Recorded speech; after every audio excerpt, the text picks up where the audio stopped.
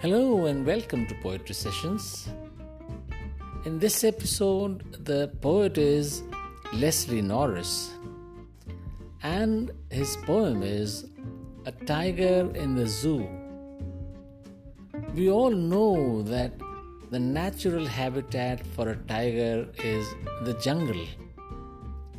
But what happens if the tiger is put in a cage in a zoo?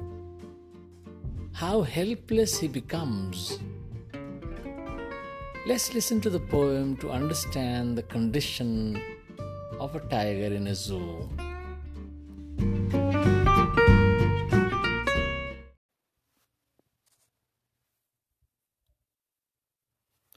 He stalks in his vivid stripes the few steps of his cage, on pads of velvet quiet in his quiet rage.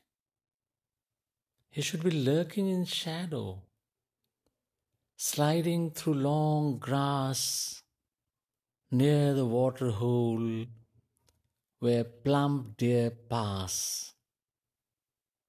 He should be snarling around houses at the jungle's edge, baring his white fangs, his claws, terrorizing the village. But he is locked in a concrete cell, his strength behind bars, stalking the length of his cage, ignoring visitors. He hears the last voice at night, the patrolling cars, and stares with his brilliant eyes at the brilliant stars.